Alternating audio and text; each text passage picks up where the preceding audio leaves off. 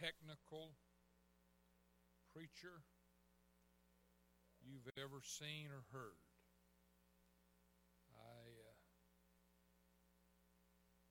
I don't. There's a lot of things that I do not know about it, but it's the day in which we live. I don't know why you're here today, because I don't know you. I have a feeling that you're here because this is what you do on Sunday morning. And if you're going to have a Sunday morning habit, this is the best Sunday morning habit you can have. Amen. Those of you that do not know, my name is Tim Mahoney, and I am Norma McNair's brother. She may not admit that, but I admit it. And I'm so glad to be here today with Brother and Sister Grant in Peace Tabernacle. Let's read one verse of Scripture. You can remain seated. I don't know if you normally stand. 1 Corinthians chapter 15. Did you get my scriptures? Okay. 1 Corinthians chapter 15 and verse 58.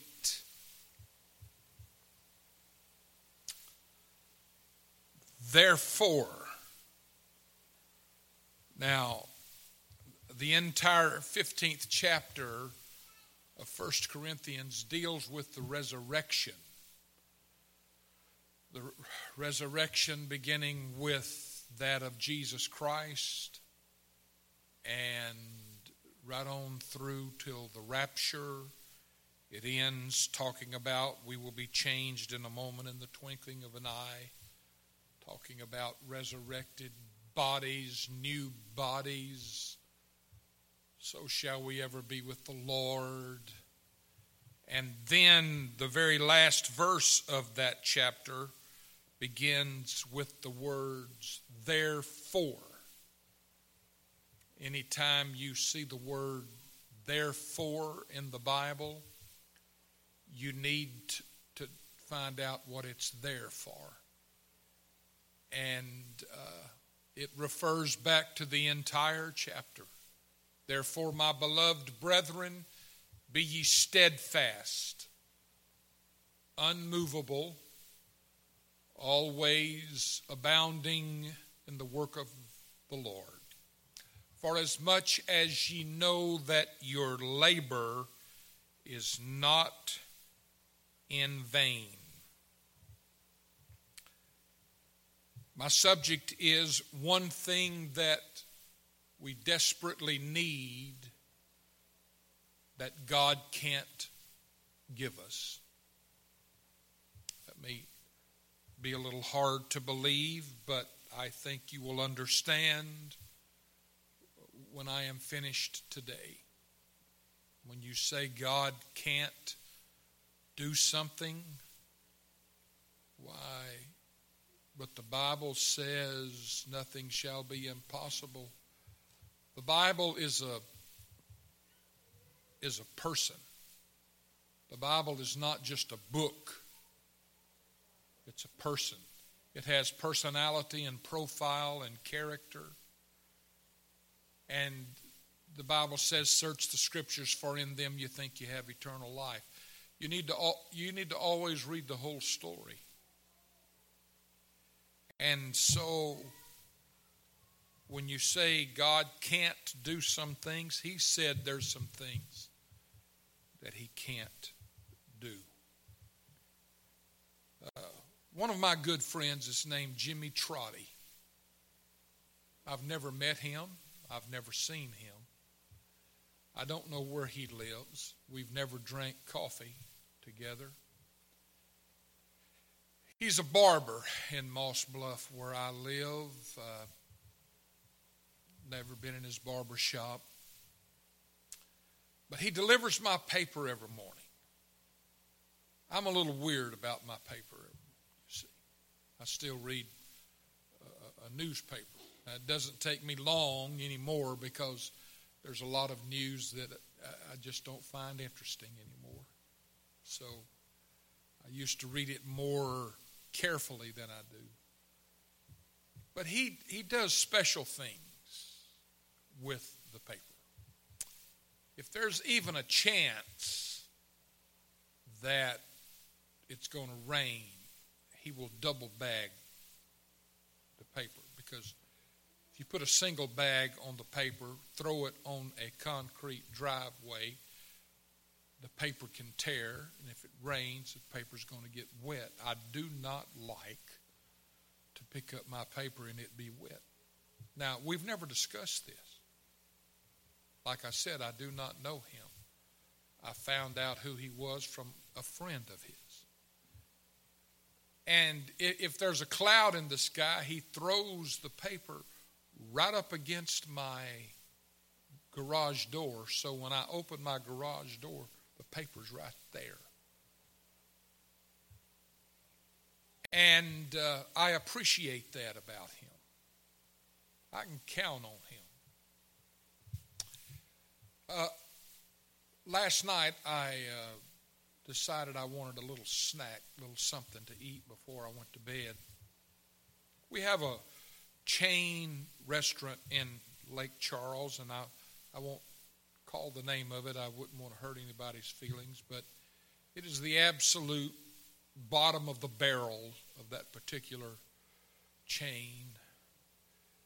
If you go there, you really need to take a sack lunch if you're going to eat lunch there, because the wait is so long and it's not worth it. But I really like this place, especially if you feel like you'd like a good bowl of grits and some nice wheat decaf coffee. And you're just dying to know where it is. I know you are. And there's one just down the street here. No, don't say it. He said IHOP. Well, he's right. And I went in. I try them everywhere I go. And this place was spit and polish. The lady was right there. She always checking on what I needed. Quick, the food was cooked like I ordered it, and it gave me faith. I just wish that I could take the manager of this IHOP back to Lake Charles with me, because ours is terrible times 10. What keeps you going back to the same restaurant all the time? What will guard against foolish extremes? What brings confidence to you, leaders? What adds more weight to Christian influence and witness? It's wrapped up in one word. And that word is consistency. There are places that my wife and I, most of the places that we like to go eat are little holes in the wall. You either know where they are or you don't go, because you can't tell anybody how to get there, because you can't get there from here. But we have a little place in Lake Charles called the Seafood Palace. It's not a palace. And we started going there almost 40 years ago when we pastored out in the country from Lake Charles. And it's a wonderful little seafood restaurant. That's not the classiest. There's no ambiance there. There's no class there. All they have there is good food and good service, and it's consistent. Consistency wins every time. Consistency stands firm. It keeps us free from silly moods and fickle fads. Consistency. Everybody say consistency. Consistency is faithful and resilient and reliable and faithful.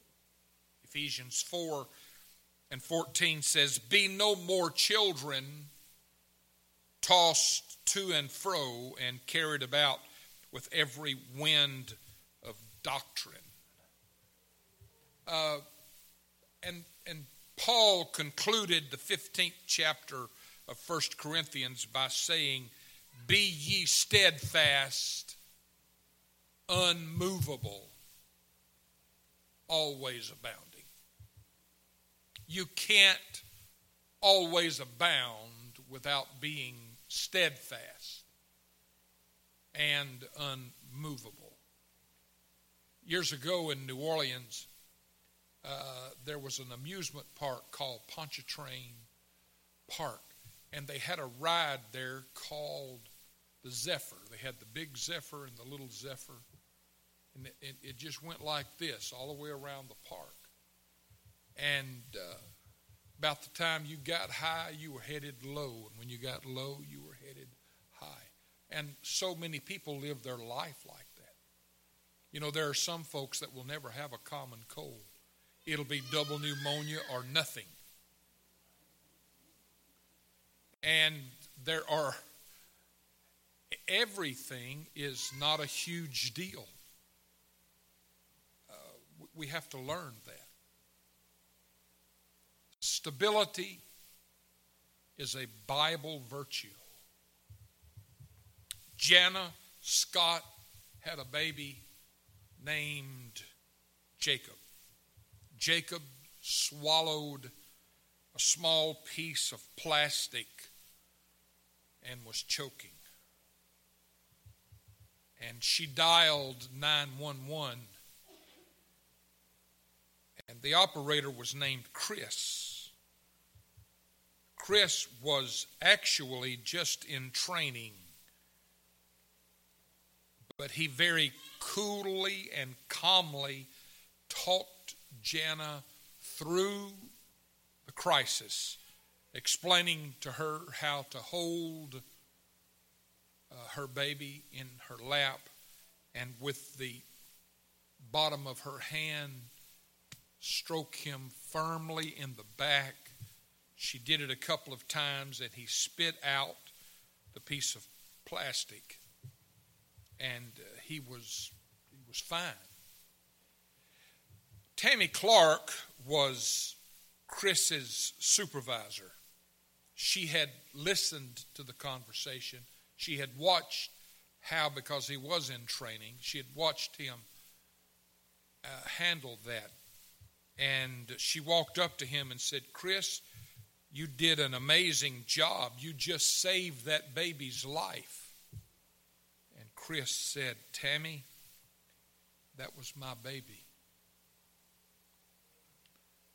Now, when Chris recognized his wife's voice on the call, and she told him that my baby's choking to death, Chris could have fallen out, had a heart attack, screamed.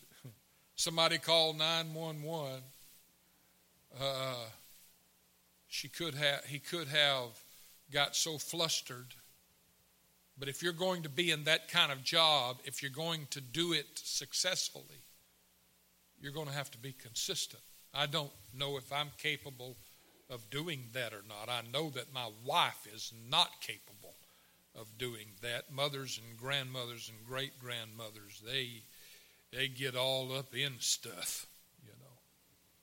And because that's their nature, the caring nature. And but he said that was my baby. Consistency is something that we desperately need, but God cannot give that to us. You cannot come up here and ask your pastor to anoint you with oil and pray that God give you consistency. You can't. You can't impart that. Paul said, "Be ye therefore steadfast, unmovable." It's a command. He's saying, possess it. Just do it, like the logo says, a tennis shoe logo, whatever. I never did know what that means as far as tennis shoes is concerned. Just do it. You can impart some things, but you can't impart consistency. There are some things that have to be homegrown in your life. There are some things you have to cultivate in your life. And consistency is one of those things. I witnessed a man being sentenced to death one time. He had brutally raped and killed a 13-year-old girl. And her family attended our church. And you can imagine their emotional trauma. They asked if I would stand beside them, and I did. That was difficult to be there when the man received the death sentence. I read in the Bible about a man who received a death sentence.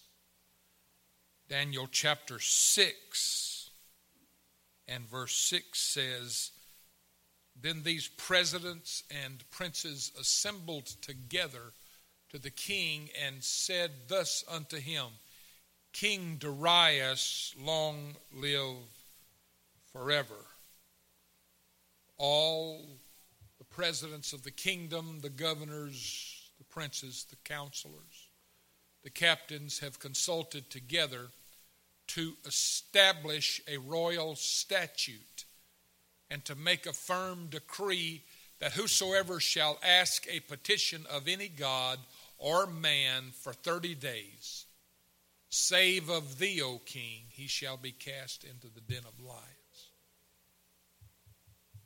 Now that would not have affected a lot of people, because it's not a big thing for them to go 30 days without prayer. But for Daniel, that was a death sentence. He was probably in his 80s, but what did he do? He did not tear his clothes. He did not run through the streets wailing. He did not go into seclusion. He did not move to another country or change his name. Daniel chapter 6 and verse 10 says, "Now when Daniel knew that the writing was signed, he went into his house, and his windows being opened in his chamber toward Jerusalem, he kneeled upon his knees 3 times a day and prayed and gave thanks before his God, as he did aforetime." He did what he did the day before he heard about the decree. And he did what he was planning to do the day after the decree. He had cut a path in his life. He had established a way that he was going to live. I don't know if it's true or not. Dr. Jack Hiles, who pastored Greater Baptist Temple in Hammond, Indiana for years, made the statement in one of his books that a human being has 5 decisions to make in his life. And if he will properly make those 5 decisions, then his life will be a success. And it's a very interesting read. For Daniel, it was business as usual. He had decided, this is what I'm going to do. I am a man of habits, and the older I get, the more habitual I am. I get up about the same time. I drink my ultra weak decaf Folgers coffee. My wife does not allow me to call it coffee publicly. She drinks black community shoe polish. And I can't, I'm not man enough for that. And I put lots of Coffee Mate, 1 pack of Equal, 1 pack of Sweet and Low, and I drink my coffee in a styrofoam cup, which I've never met anybody else that really likes to drink coffee in a styrofoam cup. People that like to drink their coffee in these little fancy cups. My wife likes these little flowery cups with the top is kind of funny looking, you know. I don't like that. So I have habits. But I'll tell you what, habits can save you. Habits saved Daniel.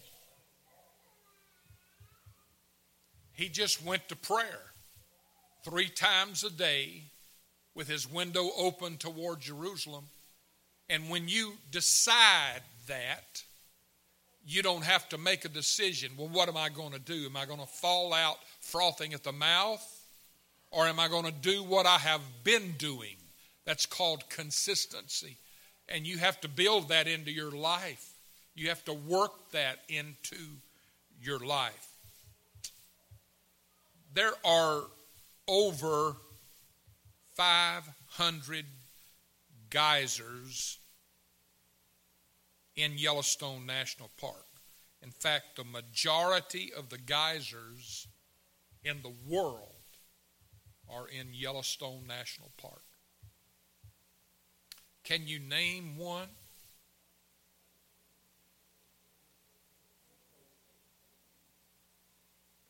Can you name another one?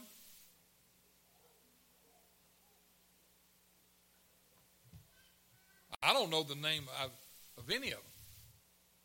Now, the one you named is Old Faithful. I mean, if anybody knows anything about geysers, they know about Old Faithful. Old Faithful is not the largest geyser in Yellowstone. It's not the most beautiful. It doesn't shoot up the tallest. But why is it the most famous? Because every 65 minutes, that water boils up into the air. And I don't understand the logistics of all of that. I've never studied geysers. I'm not a geologist.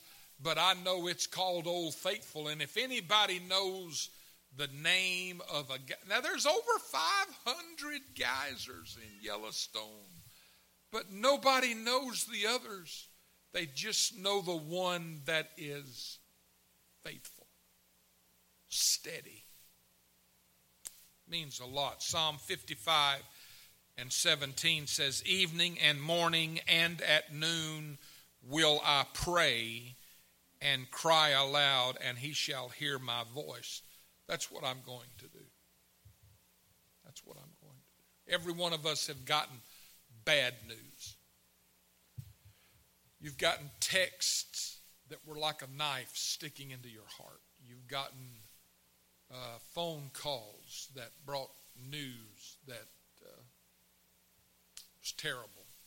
I remember the day that my mother knocked on our door, apartment 2C, Middle Breezeway, upstairs on the left at Texas Bible College. It was a Sunday morning, and she told me when I answered the door that my wife's brother had just called, and her mother had passed away during the night. And when her father awakened that morning, her mother had already passed away. That there was no time to prepare for that. She'd gotten a clean bill of health from her doctor 2 weeks earlier. There's no time to prepare for that. There's a lot of things that come your way. Oppositions that press against you. Questions that you are asked. Situations that happen on your job that can throw you off because you hadn't had any time to prepare for it. That is the importance of establishing consistency in your life. This church is carried on the shoulders of consistent men and women and young people and children. That's, in the words of Brother J. Roy Wiedner, that's who makes the mare trot at Peace Tabernacle. Consistent people. And it's easy for me to stand here and teach this morning, but there have been some Sunday mornings that I didn't feel like teaching on consistency. I wanted to throw a hammer through the wall. I wanted to scream and cry and things like that. But what you do is you prepare your life ahead of time. You chart some habitual steps and responses. Be ye therefore steadfast, unmovable, always abounding in the work of the Lord. For you know that your labor is not in vain, Paul said.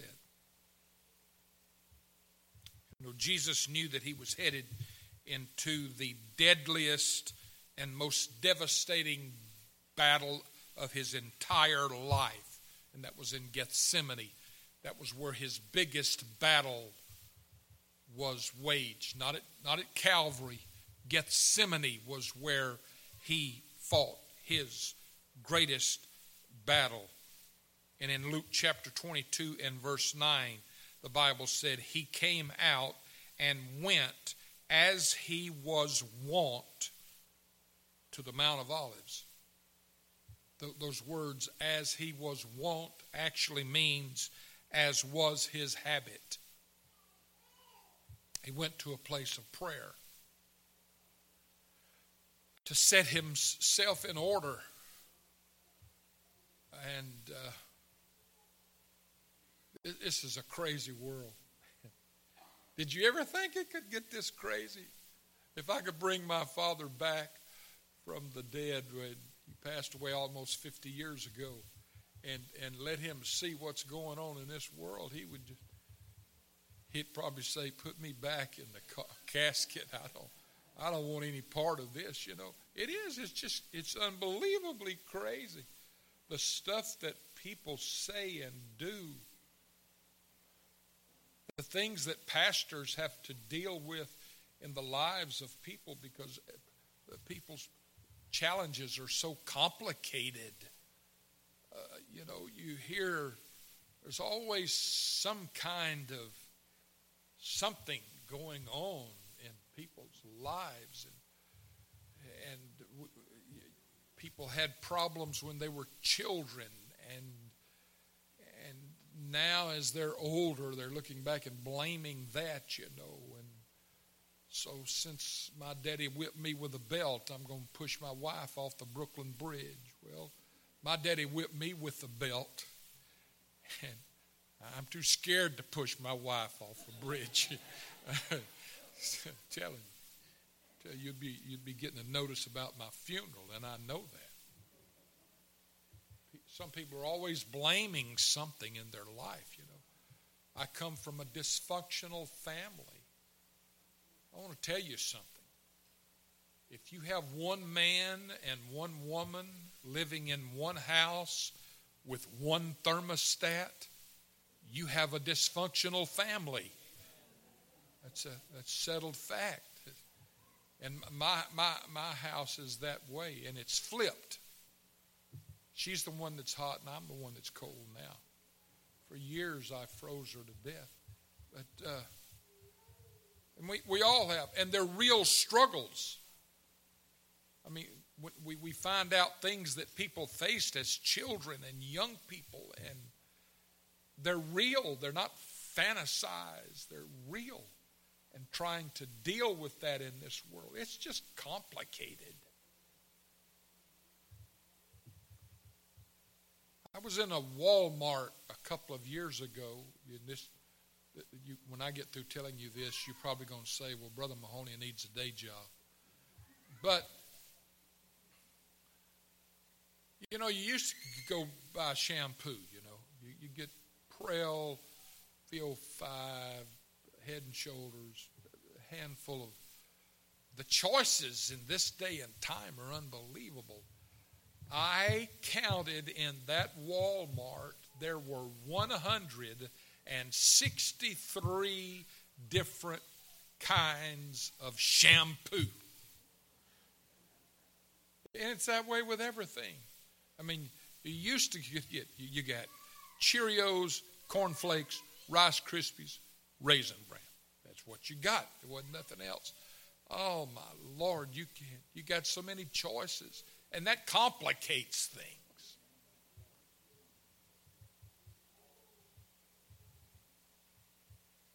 I had Rice Krispies for breakfast this morning at the motel because the Lord said it was good. And I don't want a lot of stuff. You need to cut some grooves in your life that will keep you safe. I'm not talking about being stale,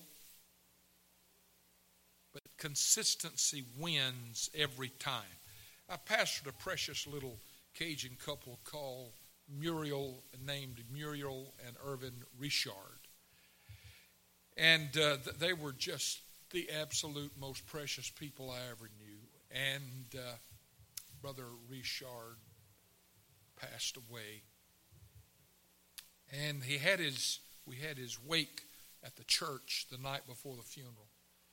And it was my custom.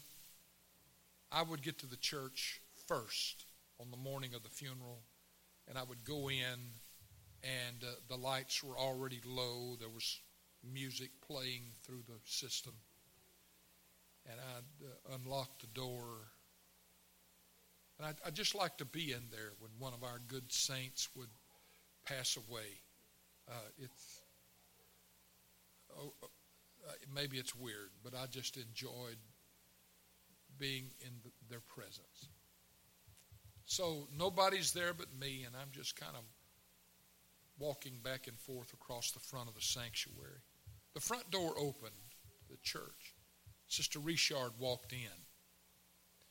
She's a little short, very slim lady.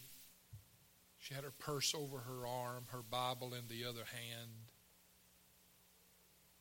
And she started walking down the aisle, and I stepped over to the side to give her some privacy. And she said, "Good morning, Brother Mahoney." And she walked up to the casket of the man that she had been married to for 53 years. She put her hand on him, on his hand, and then she leaned down and kissed him. And then she straightened back up, and she went around the side and went in the ladies' prayer room. Why did she do that? Because that's what she always did. She didn't have to make an agenda before she went to bed the night before. She was going to do what she always did. She was going to go to prayer. And when she did that, I realized there is so much that can come from our having some consistent habits in our life. Some people just fly all over everything.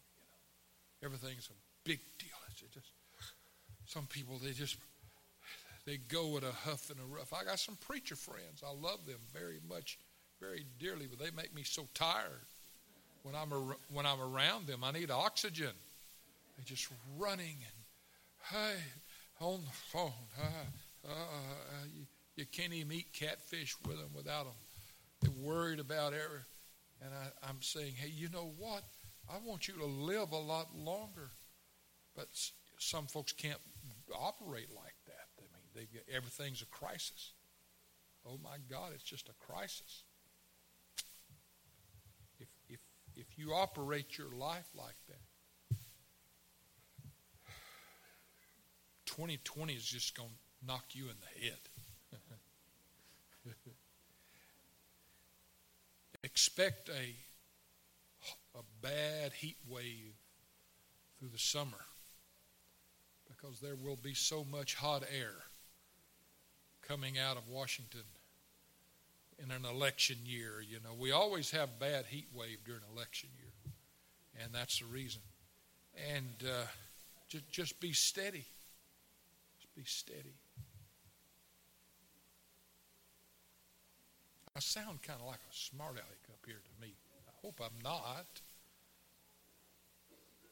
When you're blindsided by bad news, what are you going to do? Well, I tell you, Paul said, be ye therefore steadfast, unmovable, always abounding, because you know your faith is not in vain. It's not in vain. A friend of mine, Brother Jerry Jones, we were preaching a revival for him in Metairie, Louisiana, 42 years ago. And he and Phil, his wife, were living in the church evangelist quarters. And he put me and Joan and our oldest son, John, at the nursery. And Joan and I were sleeping on a little 3-quarter bed, mobile home bed. And John was sleeping in a baby bed in the nursery. We had to raise some money so that he would get a paycheck and I would get a paycheck during the revival. And he decided that we would take a wallpaper hanging job. So a friend of ours was subbing out the paper and painting job up at Walker, which is near Denham Springs. And so he subbed out the wallpaper to Brother Jones. I had never seen a piece of wallpaper hung on the wall. I had never even seen it. He had read a book. And here's this real nice house, and we're going to go hang the wallpaper, and for some weird reason we started in the foyer. If it's your first time to hang wallpaper, start in the back bedroom, not the foyer. I didn't know. He explained to me how to measure and cut and paste. I didn't understand why that paste was like clabbered milk. It looked like buttermilk almost. You putting it on, and it looked weird to me, but I didn't know that it wasn't supposed to be like that. And so I would cut and give it to him and cut and give it to him. And as we worked around the foyer, I kept noticing that the wallpaper was lapping over the top of the ceiling, and it was riding up the wall on the bottom. I said, Jerry, we're doing something wrong. By the time we get back around over here, all the wallpaper is going to be on the ceiling. And so we had to take it all down. It was big flowery stuff. It was gold and black and brown and orange flowers. And we didn't know what we were doing. So he got his book out, and he found out that you're supposed to pop a line if you're going to hang wallpaper. Before you start, you pop a line, and you put every sheet, you start that first sheet. You get that first sheet straight, and then as you work around, when you get back around, it's going to meet up and be right. And we did, and I'm sure 6 months later, there wasn't any of that wallpaper still on the wall, but it looked nice when we pulled out that day and headed back to Metairie, or that week. And so, you know what you need to do in your life? Every morning when you get up, I suggest that you pop a line. And you keep everything level in your life. Steady. There's a lot of distractions in the world. The devil likes to create little sideshows to distract you. And there's a lot of bright lights in the sky. I remember back in 97, the comet Hale-Bopp that went across the countryside. And for weeks you could see it. And they would tell us things like, this thing is traveling at, astronomical speed. And the tail of that comet, they said, was 50 million miles long. And just day after day, you could see that comet moving in the vastness of the universe. But that didn't do one thing for my wife's roses. Meteor showers does not help your grass to grow. Lightning that's, while may be beautiful in the sky, it does not offer what plants need. You need the steadiness of sunshine. I don't want to be a flash in the pan Christian.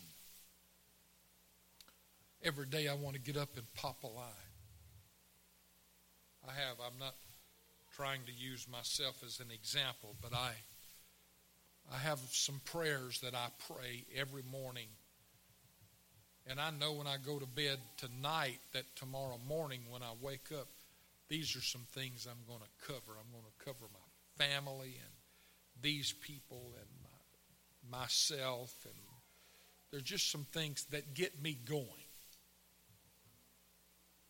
Get me started. I don't want to spend my prayer time going, oh, Jesus, oh, God, thank you, Lord, Jesus, amen. I don't want to do that. I want my prayer to mean something.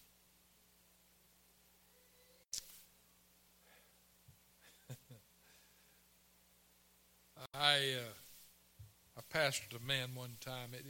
He was an individual. It didn't take a lot of church for him, like it did most of us. Now, I've always needed a lot of church. I must kind of be a bad person because it's always taken a lot of church for me. My oldest son, John, went to 300 church services before his first birthday. So, and that's the kind of way Mahoney's do. And but this particular guy, he would come every couple of months, and when he came through the door, he was on fire. He was kicking folks with his cowboy boots and leaving marks on the pews and just twisting and turning and buck dancing up and down the aisle, and then he'd disappear. Loved him. You can't build a church on people like that. It is better to do the small things consistently than it is to do great things spasmodically.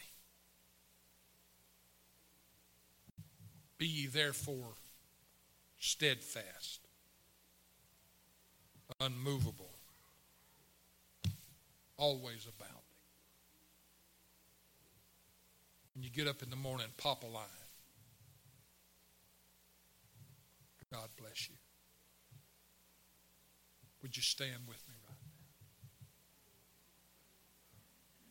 now? Thank you for your attentiveness to the word of the Lord. It's been a pleasure to walk this line with you this morning. And I believe the pastor said you have a 15-minute break before we go to the next part of the service. So if you want to run down to IHOP and get a quick bowl of grits, feel free to. God bless you in Jesus' name.